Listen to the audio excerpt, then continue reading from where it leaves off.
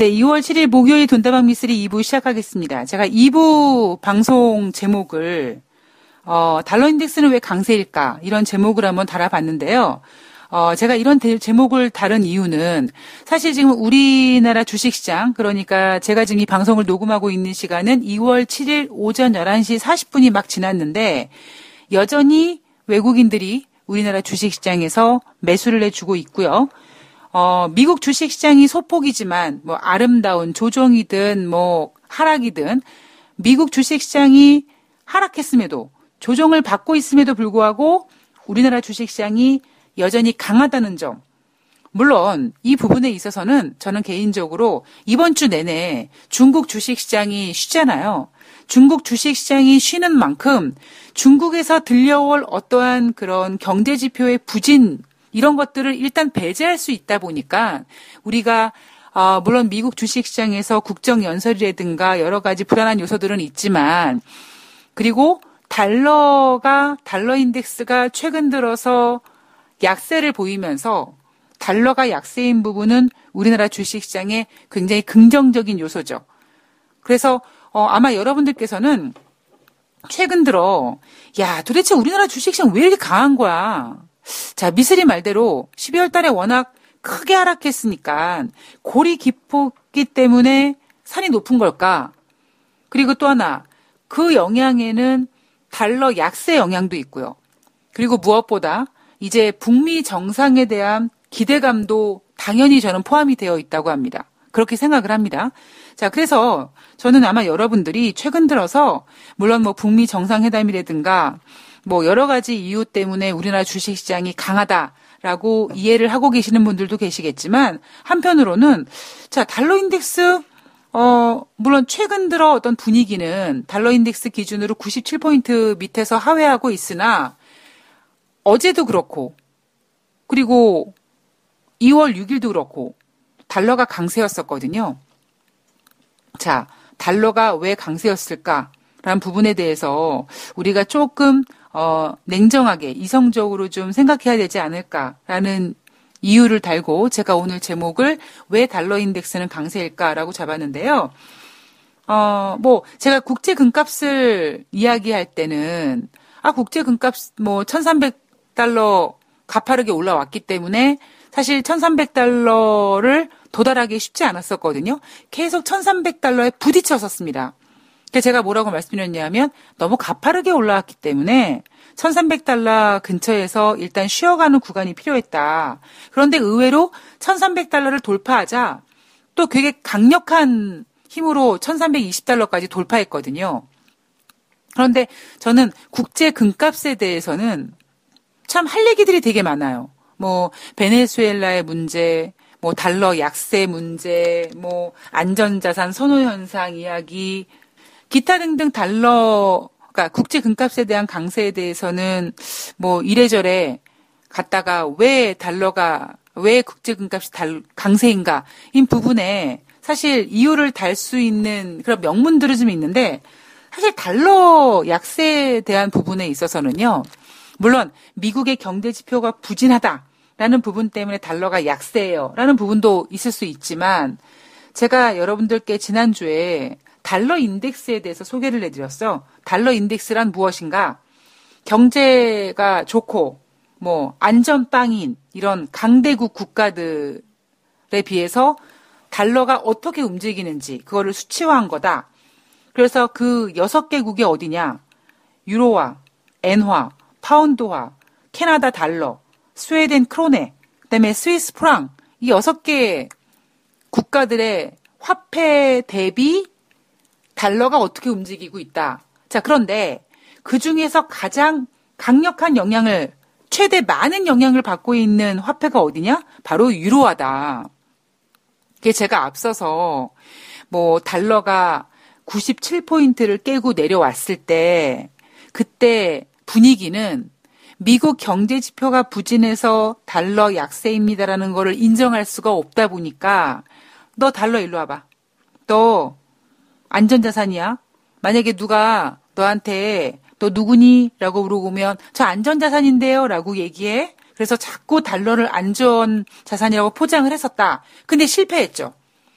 뭐 고용 지표라든가 아니면은 뭐 미국의 경제 지표 이런 것들이 발표되면서 자꾸 인위적으로 달러를 안전자산으로 포장하려고 하는 거는 실패했습니다. 그러다 보니까 그 다음 주에는 야, 달러, 너 그냥 가만히 있어. 입 닥치고 가만히 있으면 그냥 저쪽에 유로화가 알아서 너를 들었다 놨다 할 거야.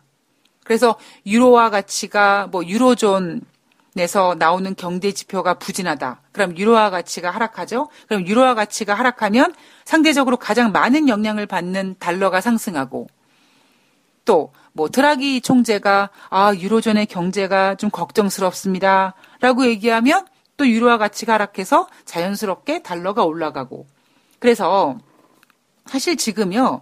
달러 인덱스는 강세가 되기에는 좀 민망하거든요. 그럼에도 불구하고 왜 2월 6일 날 달러가 강세였냐. 그 부분에 있어서 단순히 달러 강세였던 이유가 글쎄 핑계댈 게 없어요. 2월 6일 날 발표됐던 경제 지표 지금 여러분들께서 2019년도 2월 달을 살고 있는데 2018년도 11월 달 무역 수지가 많이 감소해서 그거는 뭔가 부족하죠. 왜 달러가 강세였을까? 그럴 때는 우리는 뭘 봐야 되냐면요. 유로존을 봐야 돼요. 왜 유로존을 봐야 되냐면 야, 미쓰리, 너 달러가 강세니까 명분이 없으니까 자꾸 이것저것 뜯어다 붙이는 거잖아 라고 생각하실 수도 있는데요. 그런 관점으로 보지 마시고 자, 어제 방송에서 그러니까 2월 5일 화요일 뉴욕 주식시장이 어땠습니까? 상승은 했어요. 그런데 내용상으로는 좋지 않았어요. 왜 좋지 않았습니까? 미국의 경제지표, 특 어떤 것? 1월달 서비스 PMI 지표가 부진했기 때문에 그것도 두 군데서 발표하는 것 모두 부진했기 때문에 그것뿐만이겠습니까? 그들은 인정하지 않지만 미쓰리가 지금 계속 딴지를 걸고 있는 게 있잖아요. 2월 1일 날 발표했던 1월달 고용지표. 비농업자 고용자 수가 30만 건이래요. 자, 그런데 11월달 비농업자 고용자 지수, 12월달 비농업 고용자 지수 어땠습니까? 기존에 발표했던 것보다 7만 건 하향 조정했어요. 실업률 3.7에서 3.9로 그리고 2월 1일 날 발표된 1월달 실업률은 4.0까지 올라왔어요. 거기에다가 평균 임금 상승률도 0.1%밖에 상승하지 않아서 시장 전망치보다 부진했습니다. 그런데 그럼에도 불구하고 시장에서는 비농업 고용자 지수가 30만 건이 넘어갔다. 월가에서는 17만 건밖에 예상하지 않았는데 그러면서 지네들끼리 막 정신줄 놓고 막 파티하고 있는 거죠. 자, 그렇다면 2월 1일 날 발표된 고용자 지수가 좋아서 달러가 강세냐고요? 천만의 말씀입니다. 그러면 제가 유로존을 보자. 왜 유로존을 보자 그랬을 때는 자, 다시 과거로 좀 돌아가 보면은요. 10월 9일 날 IMF에서 글로벌 경제 성장률을 하향 조정합니다. 그리고 1월 달에 또다시 하향 조정합니다. 그러면 IMF에서 글로벌 경제 성장률을 하향 조정함에 있어서는요. 단순히 자, 이렇게 보아하니 중국만 안 좋네. 에이, 유로존이 안 좋네. 에이, 미국만 안 좋네. 이게 아니라 지금 글로벌이라는 이름 하에 너무나 얽히고 설킨 게 많아서 한 군데가 흔들리면 한 군데가 같이 또 도미노식으로 움직일 수밖에 없어요. 제가 요즘에 그런 이야기를 잘 안 해드리지만 작년에 자주 해드렸던 얘기가 뭡니까? 2008년도 미국에서 금융위기가 터지고 그리고 바로 양적 완화를 시도했죠. QE1을 시도했습니다. 그런데 문제가 뭐예요? 이 돈이라는 녀석이 미국의 금융위기에서 그 금융위기라는 이 나쁜 녀석이 탄생돼서 미국의 월가를 뒤집어 엎더니 이 녀석이 이렇게 넘어가서 2010년도에 유럽발 금융위기를 발생시키고요. 그리고 또 이렇게 넘어와서 중국의 경제 성장률을 7%로 깨뜨립니다. 그 사이에 어떤 일이 있었냐면은요. 미국은 금융위기가 발생됐어. 빨리 양적 완화를 통해서 빨리 부양시켜야지. 그래서 막 돈을 풀었어요. 그런데 어떤 문제가 발생됐냐면 미국은 돈을 막 풀어서 경제를 이제 회복시키려고 노력하는데 그 사이에 유럽발 금융위기가 발생되는 바람에 미국에 더블 디비기가 온 거예요. 자, 그 얘기는 뭐냐면 지금 유로존이나 미국이나 중국이나 어디가 하나 흔들리면 그래, 니네는 흔들려라. 우리는 갈 거다. 라고는 게 안 된다라는 거예요. 그게 제가 참 미국이 싸가지 없이 작년 9월 달에 히든 카드를 날렸다고 하는 이유가 뭡니까? 아니, 8월 달에 터키, 아르헨티나, 막 줄줄이 무슨 비엔나 소세지처럼 그 신흥국들이 계속 줄줄이 어떤 금융시장의 불안감이 형성됐음에도 불구하고 미국은 나는 니넨 모르겠고 그냥 우리 9월 달에 금리 인상할래. 그랬던 거잖아요. 그러니까 참 제가 싸가지 없다 그랬잖아요. 그러니까 지금은 그렇게 어디가 하나 정말 독불장구처럼 계속 잘 나갈 수가 없습니다. 너무나 이렇게 아주 복잡하게 연결되어 있기 때문에. 자, 우리는 지금 뭘 확인하고 있냐면요. 지난 1월 2일 날 애플이 실적 가이던스를 발표하면서 애플뿐만이 아니에요. 스타벅스도 마찬가지예요. 뭐라고 얘기합니까? 실적이 좀 안 좋을 것 같아요. 왜요? 중국의 경제가 부진해서요. 자, 그래서 우리는 미국 뉴욕 주식시장에 상장되어 있는 기업들의 실적 부진의 예상을 통해서 중국 경제가 안 좋구나라는 걸 알고 있죠. 그리고 또 하나, 드라기 총재도 마찬가지고요. 프랑스의 PMI 지표도 부진하고 그 잘 나가는 독일의 경제 성장률도 안 좋고 거기에다가 유로존의 경제대국 3위에 위치하고 있는 이탈리아도 경제 성장률이 지금 2분기 연속 마이너스고 그러면 우리가 지금 솔직히 주식시장이 지금 시뻘겋게 올라가가지고 2210포인트 가는 건 가는 거고 우리 냉정하게 보면 지금 중국도 그렇고 유럽도 그렇고 하다못해 어제 미국의 서비스업 PMI 지표가 부진하면서 미국의 경제 지표가 둔화돼서 미국의 경기 둔화 우려감으로 어제 국제유가가 하락했거든요. 자, 그런데 이날 달러인덱스가 강세였던 이유, 2월 6일 날 수요일 날 뉴욕 주식시장에서 달러인덱스가 왜 강세였을까? 앞서에서처럼 PMI 지표들을 발표했는데 미국도 PMI 지표가 부진했고 유로존도 PMI 지표가 부진했고 중국도 PMI 지표가 부진했는데 PMI 지표의 기준은 50이더라. 그런데 미국은 부진해도 53이에요. 그런데 중국은 어떻게 됐어요? 그때 49.3이 나왔거든요. 그러니까 똑같이 PMI 지표가 안 나왔지만 어떻게 50 이상에 놀고 있는 우리와 50 이하에 있는 중국과 비교를 하냐? 그래서 그날 뉴욕 주식시장이 하락했는데 뭐라고 그랬냐면 중국의 PMI 지표가 부진해서 중국의 경기 둔화 우려감 때문에 뉴욕 증시가 하락했다고 했거든요. 자, 이날 미국의 달러 인덱스가 강했던 이유가 미국이 강해서가 아니에요. 미국이 잘 나가서가 아니에요. 이날 발표된 11월 달 무역 수지 셧다운 때문에 연기됐고 어떤 수치의 왜곡도 있었고 미국이 그러잖아요. 중국 경제 지표 못 믿겠다고 왜곡됐다고. 그럼 저도 얘기하는 거예요. 미국 경제 지표 좀 못 믿어요. 당장 여러분들 비농업자 고용자 지수에서 확인했잖아요. 기존에 발표됐던 것보다 7만 건 하향 조정했다고. 여러분 7만 건이 얼마나 큰 수치인지 아십니까?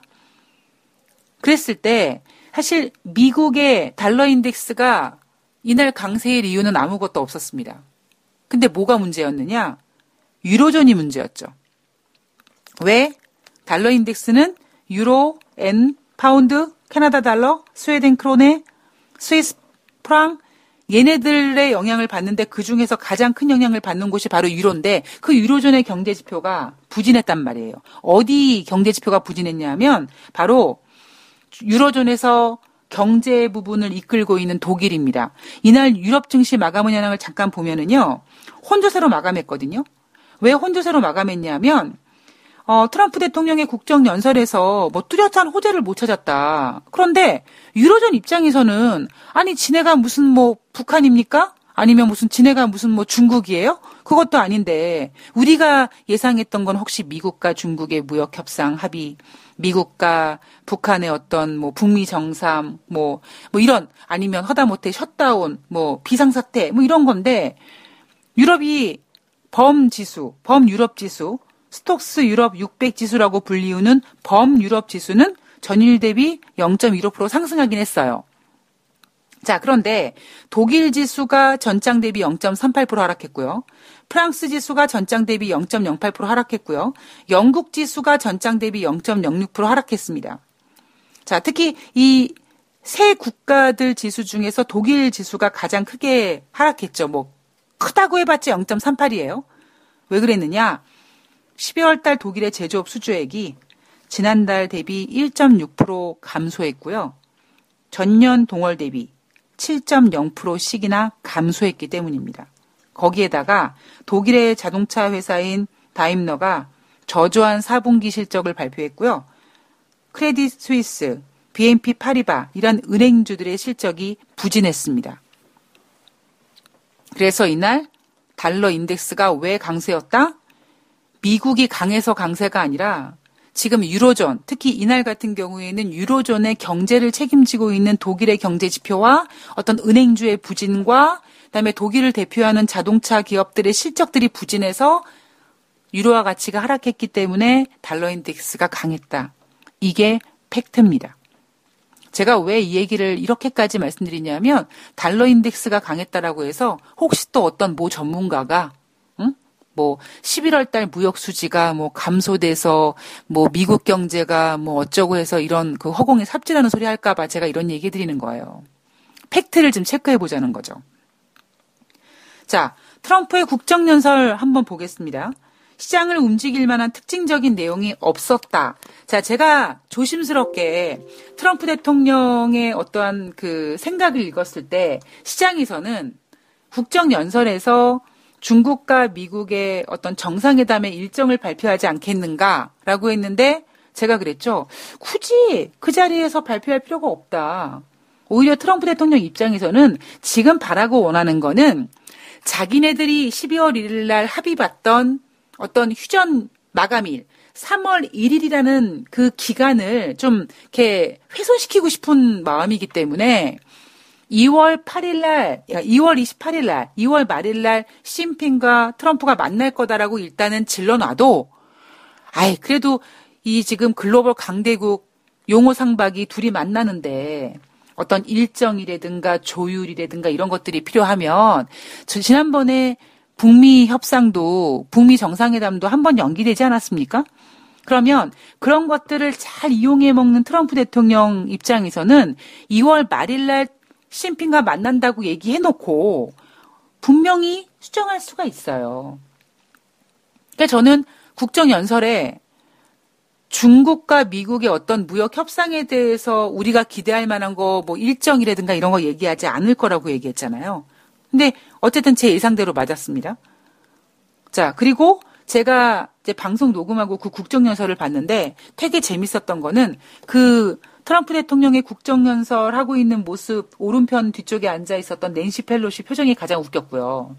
그리고 어쩌면 그렇게 트럼프 대통령이 얘기하는 족족이 일어나가지고 기립박수를 하는지 도대체 이야기 흐름이 끊겨가지고 무슨 얘기를 하는지 모르겠더라고요. 대부분은 뭐 어때서 사람들 소개하면서 뭐 저 사람이 내가 이루어낸 어떤 일에 혜택을 받은 사람이다. 뭐 축하한다. 박수 받고 일어나라고 얘기하고 또 여성들도 일어나서 박수 받고 뭐 그 국정연설에 참석했던 사람들 손바닥에 지문이 다 없어졌을지도 모르겠습니다. 그만큼 트럼프 대통령은 제가 봤을 때 그날 국정연설은 그냥 어떤 지금 있는 현안이라든가 어떤 앞으로 진행 상황에 대해서 구체적으로 자기를 보여주기 위한 어떤 국정연설이라기보다는 그냥 자기만의 어떠한 그냥 쇼를 했던 게 아닌가라는 생각을 좀 조심스럽게 했거든요. 자, 무역 협상과 관련돼서 불공정한 무역 관행을 끝낼 것이다 라는 원론적인 발언만 했지만 어떤 식으로 어떻게 진짜 시진핑과 만나서 끝낼 건지 구체적으로 언제인지에 대한 얘기는 하지 않았습니다. 그러나 국정연설을 하기 전에 주요 방송사 앵커들과 오찬 간담회를 통해서 이달 말에 시진핑 중국 국가주석과 정상회담을 열 예정이다라는 것은 확인했습니다. 자, 국정연설 속의 트럼프는요. 오히려 제가 봤을 때는 중국에 대해서 오히려 더 강력하게 압박을 행사한 게 아닌가. 미국의 일자리와 부를 빼앗은 절도 행위를 끝내야 된다. 자, 호혜 무역법 처리를 의회에서 빨리 통과되기를 촉구했습니다. 자, 만약에 트럼프 대통령이 진행하고 있는 이 호혜법이 통과가 되면 무역 상대국에 대한 관세 보복의 그 어떤 그 활용도가, 즉 관세 보복이 되게 쉬워집니다.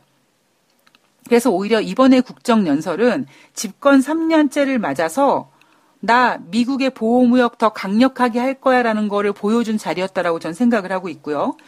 살짝 돌려서 얘기하기도 했죠. 나는 시진핑 국가주석을 존경한다. 중국과의 새로운 무역협정은 불공정한 무역 관행을 끝내기 위한 진정한 구조적 변화를 반드시 포함해야 된다. 자, 미국의 만성적인 무역 적자를 줄이고 일자리를 보호하기 위해 그렇게 해야 된다라고 얘기했습니다.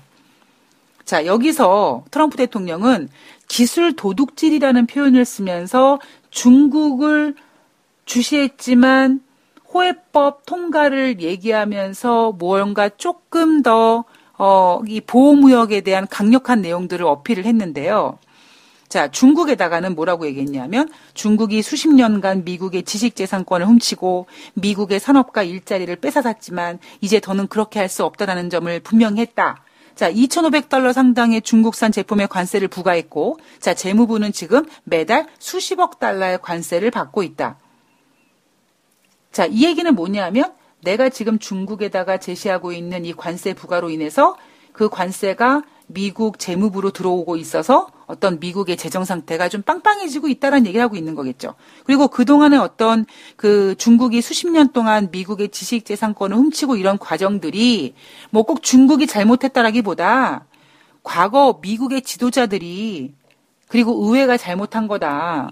뭐 이런 얘기까지 하지 않습니까? 만약에 다른 대통령이었다면 아마 지금 북한이랑 전쟁할 거라고 그런 얘기까지 하면서 자기의 치적을 굉장히 과시했던 국정연설이라고 볼 수 있겠죠.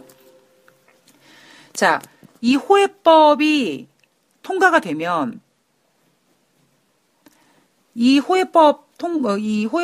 호혜무역법이라는 것을 통과시켜야 된다고 지금 강력하게 촉구하게 되는 이유는 뭐냐면, 글쎄 제가 봤을 때는 국정연설에서 시진핑과 이제 정상들끼리 만난 자리에서 뭐 거기다 대고 만약에 뭐 2월 말에 시진핑과 만나서 안 되면은 내가 무역 관세 겁나게 때릴 거예요. 이런 얘기를 뭐 굳이 국정연설에서 할 필요는 없을 것 같고, 그저 그냥 트럼프 대통령은 그 국정연설에서 나는 미국을 위해서, 미국의 어떤 재정 적자를 줄이기 위해서, 미국의 발전을 위해서 뭐 이렇게 열심히 하고 있다. 그리고 어떤 그런 대안으로 호혜 무역법 통과를 시켜야 된다라는 쪽을 강력하게 어필한 것 같습니다. 자, 미국 상품에 불공정한 관세를 부과한다면 우리도 똑같은 상품에 똑같은 관세를 부과할 수 있어야 된다. 이렇게 관세 부과에 관한 대통령 권한을 확대하겠다라는 건데, 이렇게 된다면 중국 이외에 우리나라와 일본도, 즉 대미 흑자국들이 이 호혜 무역법에 포함이 된다라는 걸 우리가 알고 있어야 됩니다. 트럼프 대통령이 앞으로 어떻게 할지를 계속 주시를 해야 되고요. 이미 이 호혜 무역법은요, 강경 보호무역자 피터 나바로 백악관 무역제조업 정책국장이 법안 초안을 작성하고 있다고 합니다. 자, 또한 이 트럼프 대통령의 국정연설뿐만 아니라 미국 무역대표부가 이날 중국의 무역정책 비판 보고서를 내놨는데요. 2018년 중국의 세계 무역기구 규정 이행에 관한 연례 보고서라는 제목의 이 보고서는요. 중국은 정부 주도의 중상주의 무역 관행을 유지하고 있다. 무역 관행과 경제 체제를 변화시키는 새로운 WTO 규정에 동의할 가능성이 매우 낮다. 자, 미국은 중국의 불공정 무역 관행으로부터 미국 기업과 노동자를 보호하고 미중 간 무역 균형을 회복하기 위해 노력할 것이다라고 보고서에 언급했습니다. 자, 중국이 가만히 있겠습니까? 까칠하죠. 자, 중국 상무부가 그 다음 날 중국은 다원주의 무역 체제를 확고히 지지하며 무역대표부 보고서는 사실에 기반하지 않는 주장이다라고 하면서 지금 되게 민감해져 있습니다. 자, 여기까지만 들어보면 이거 미국과 중국 이거 무역 전쟁 이거 꽤 오래 가겠네라는 생각을 또 들 수도 있어요. 그럼에도 불구하고 여전히 시장에서는 다음 주 초에 베이징에서 주요 쟁점에 대한 의견 조율을 위한 장관급 회의가 예정되어 있습니다. 트럼프 대통령은 중국 측의 관세 및 비관세 무역 쟁점에 대한 요구사항을 제시했고 중국은 그 요구사항들을 142개 항목으로 분류해서 그 가운데서 해줄 수 있는 거는 해줄 수 있는데 중국의 안보와 관련된 것은 양보할 수 없다라는 입장이라고 합니다. 지난번에도 중국이 미국에다가 100 몇 개를 제시했는데 트럼프 대통령이 가장 중요한 뭐가 빠졌다고 그런 것처럼 지금 아무리 중국이 2026년까지 어떤 대미 무역 흑자를 제로로 만들겠다는 둥, 1조 원 달러 미국 물건을 수입하겠다는 둥, 이런 얘기를 해줘도 지금 미국 입장에서는 어떤 엑기스, 그거가 안 되면 뭘 갖다 줘도 성에 안 찬다라는 거겠죠. 자, 트럼프 대통령은 3월 1일 이전에 시 주석과 한두 차례 회동하겠다라는 의사를 밝혔고요. 협상 진정과 경제 냉전을 피하려는 의지가 반영된 움직임이다. 자, 이 얘기는 뭐냐면 앞서 제가 말씀드렸던 것처럼 이것들이요. 12월 1일 날도 마찬가지고 그리고 이번에 1월 31일 정상회담도 마찬가지고 시진핑과 트럼프가 만났던 12월 1일도 그다음에 장관급들이 만났던 1월 말도요. 뭔가 공동 성명을 발표하지 않아요. 진전됐다라고 얘기하고 있지만 뭔가 얘기하지 않습니다. 자, 왜 그럴까? 아마도 주가 폭락을 글로벌이 어디겠습니까? 다른 유럽도 마찬가지고 우리도 마찬가지겠지만 무엇보다 우리는 작년 12월 달에 미국 주식시장이 개폭락되는 거를 봤죠. 자, 중국도 마찬가지거든요. 그래서 이것들이 증시를 폭락시키지 않기 위해서 공동성명을 하지 않고 지네들끼리 쑥덕쑥덕 하면서 계속 뭔가 기대감은 일으키면서 시간을 빼면서 뭔가 협상을 하려고 하는 그런 어떤 짱구를 굴리고 있는 것 같아요. 자, 시장 전문가들은 뭐라고 얘기하냐면 양국이 원칙적 합의를 도출한 후에 3월 2일 이후에 협상을 연장할 것으로 예상한다라고 했습니다. 자, 미쓰리가 그랬죠. 지금 트럼프 대통령이 하는 짓은 뭐냐면 자기네들이 3월 1일 날 3월 1일까지 만약에 합의를 보지 않으면 3월 1일 이후에 2,570억 달러에 대해서 관세 부과하겠어. 2,000억 달러에 대해서 25%로 관세 인상하겠어. 이거를 자기네들끼리 3월 1일 날 정해놨는데 3월 1일이 굳이 뭔가 한 개의 지점이 아니라 사람이 하는 일이니까 지금 잘 얘기가 되고 있으니까 좀 3월 1일 좀 넘어가면 어때? 라고 해서 자기네들이 휴전을 만들어놨던 3월 1일이라는 날짜를 지금 흐지부지하기 위해서 어쩌면 저는 정상회담이 2월 말이 아니라 3월 달로 넘어갈 것 같거든요. 그러니까 2월 말 전에 합의안이 잘 되고 있다 이런 얘기하면서 실질적으로 마무리는 3월을 넘기지 않을까. 지금 트럼프 대통령 입장에서는 그게 되게 필요하거든요. 근데 지금 월가에서도 3월 2일 이후에 협상을 연장할 거다. 즉 3월 1일을 흐지부지 해버릴 거다라는 것에 대해서 아마 예상하고 있는 것 같습니다.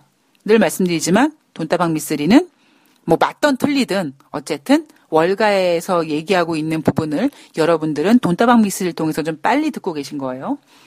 자, 저는 자꾸 미국은요, 이번에 진행되고 있는 지금 미중 무역 분쟁 때문에 중국 경제가 안 좋아지고 있다라고 하지만 저는 둘 다 일단 쌍코피 터지고 있다고 보고 있거든요. 그렇기 때문에 이것들이 정상회담을 하던 장관급 회담을 하던 밝히지 않는다. 공동성명 내놓지 않는다라고 생각하고 있거든요. 자, 월스트리트 보도에 따르면은요, 2018년도 농가의 파산보호 신청, 미국의 농가 파산보호 신청이 450여 건에 이르러서 10년 내 최고치라고 합니다. 일리노이, 인디애나, 위스콘신 등 미국의 농산물 심장부에 해당하는 지역의 파산보호 신청이 2008년도 대비 2배나 급증했다고 합니다. 그 이유는 바로 중국과 멕시코 등 주요 교역국을 대상으로 한 관세가 전면전에 지금 돌입하면서 농가의 피해가 발생되기 때문이고, 특히 지금 단순히 농산업 부분이 아니라 이 농산업 부분의 파산이 식품업체까지 번지고 있는 중이라고 합니다. 중국이 미국산 콩을 수입해 주기로 했다. 또 트럼프 대통령이 관세 피해를 완화하기 위해서 농가에다가 자금을 지원하기로 했다라고 하지만 결국 지금 진행되고 있는 무역 분쟁 때문에 중국이 미국에 콩을 수입해 주는 일도 트럼프 행정부가 어떤 농가 자금을 지원해 준다고 해도 이 충격을 상쇄하기는 좀 역부족이라고 합니다. 자, 그럼 어떻게 하느냐? 트럼프 대통령이 이 내용을 보고 겁내겠습니까? 안 낸다니까요. 오히려 트럼프 대통령은 그냥 갈 길 가는 거고, 갈 길 가다가 좀 미국 경제 안 좋아지고 트럼프 대통령 텃밭이 어쩌고 얘기 나오면 이제 지금 여러분 우리 2월이잖아요. 아직 2월입니까? 벌써 2월입니까? 벌써 2월이에요, 우리. 2월달 28일밖에 없거든요. 이제 금방 지나가거든요. 그러면 3월이에요. 그럼 3월달 2019년 1분기 어쩐 얘기 나오고 그러면 이제 한 4월달 정도 되면 우리는 뭐라고 얘기하냐면 2019년 중반기에 접어든다고 하거든요. 그럼 이제 그때쯤 되면 트럼프 대통령이 정책을 내놓겠죠. 뭐를 위한? 미국 국민들을 위한? No, 아니죠. 자기의 재선을 위한, 재임을 위한. 그렇기 때문에 지금 월가든 뉴욕타임즈든 트럼프 대통령한테 별로 좋은 마음이 없는 언론들이 계속 이런 식으로 트럼프 대통령의 텃밭이 흔들린다 이런 얘기가 나와도 트럼프 대통령은 흔들리지 않을 겁니다. 한 4월달, 5월달, 글쎄요, 4월이든 5월이든 6월이든 일단 중반 정도 되면 트럼프 대통령은 이미 지금부터 재선에 돌입했고, 그리고 제가 앞서도 말씀드렸잖아요. 지금 민주당에서 누가 강력하게 다음 대선에 나왔다 하다못해 안젤리나 졸리도 대선에 나온다 한다 이런 얘기만 나오고 있기 때문에 이런 부분이 계속 트럼프 대통령을 건드릴 수밖에 없거든요. 그래서 제가 오히려 미국과 중국의 시진핑 주석과 정상회담을 3월 달로 연기할 거라고 생각하는 이유가 뭐냐면 오히려 그렇게 연기하면 연기할수록 어쨌든지 마무리는 질 거니까 마무리를 지면 질수록 뭔가 자기가 해결사라는 그런 이미지를 심어주고 그런 해결사를 심어주는 이미지 속에서 그 과정 속에서 진행된 어떤 농가 피해라든가 미국 국민들의 어떤 경제가 안 좋아진 거, 주식시장이 하락한 거 이런 거는 올해 중반에 재임을 위해서 큰 정책 하나 만들어내면 충분히 자기 시나리오대로 갈 수 있을 거라는 거죠. 그게 제가 예상하고 있는 겁니다. 자, 우리 시가총액에 대해서 뉴욕 증시에서 시가총액에 대한 이야기를 좀 잠깐 하자면은요. 제가 작년에 애플이 시가총액 1위를 달릴 때 여러분 저는요. 아마존이 이제 시가총액 1위를 할 것 같아요. 막 그런 얘기 했잖아요. 작년 12월 초순에 7년 이상 시가총액 1위를 달렸던 애플 주가가 하락하면서 아마존이 시가총액 1위를 했다가 또 마이크로소프트가 2위를 했다가 지금 그리고 또다시 1위를 탈환하려는 애플 이렇게 애플과 신흥강자 아마존과 마이크로소프트가 미국 뉴욕 주식시장에서 시가총액 1위를 달리기 위해서 지금 3파전이 진행되고 있습니다. 지난 2달 동안요. 시총 1위가 7번이나 바뀌었대요. 지난 2월 5일 날은 개장 직후에는 2개월 만에 애플이 시가총액 1위를 탈환했는데 오후 들어서 주가가 하락하면서 마이크로소프트한테 시가총액 1위를 밀어냈다고 합니다. 지금 우리는 뭐 종합지수라든가 뭐 어떤 지금 증시에서 나오고 있는 어떤 이슈들 때문에 거기에 지금 관심이 있지만 미국 주식시장 관점에서 보면 뭐 우리나라도 그런 거죠. 뭐 시가총액 예를 들면 뭐 삼성전자가 시가총액을 1등하느냐, 현대차가 1등하느냐 그렇게 그런 시가총액 1등 자리를 막 지금 치열하게 다투는 것도 볼만한 내용이겠죠. 자, 2011년 8월 달 당시에 시가총액을 자랑하던 엑선모빌이 애플한테 밀리고 7년 넘게 1위 자리를 고수했던 애플이 지금 신흥강자 아마존과 마이크로소프트와 지금 3파전을 겨루고 있다고 합니다. 자, 1월 31일 아마존은 30억 달러에 달하는 역대 최고 수준의 분기 순이익을 기록하면서 또한 올해 실적 전망치가 시장 기대에 미치지 못했다 그러면서 또 장외에서 5% 하락하면서 주가가 실적 때문에 들락날락 하면서 움직이고 있고 애플 같은 경우에는 1월 2일 날 중국에서의 판매량 감소 때문에 부진한 실적을 발표할 거다. 그래서 아마존과 마이크로소프트한테 시가총액 1위 자리를 내놨다가 또 뭐 예상보다 나은 실적이 오히려 괜찮네. 그래서 UBS에서 목표 주가 올리고 막 이러면서 주가 반등 요인으로 작용되면서 또 다시 탈환하기도 하고요.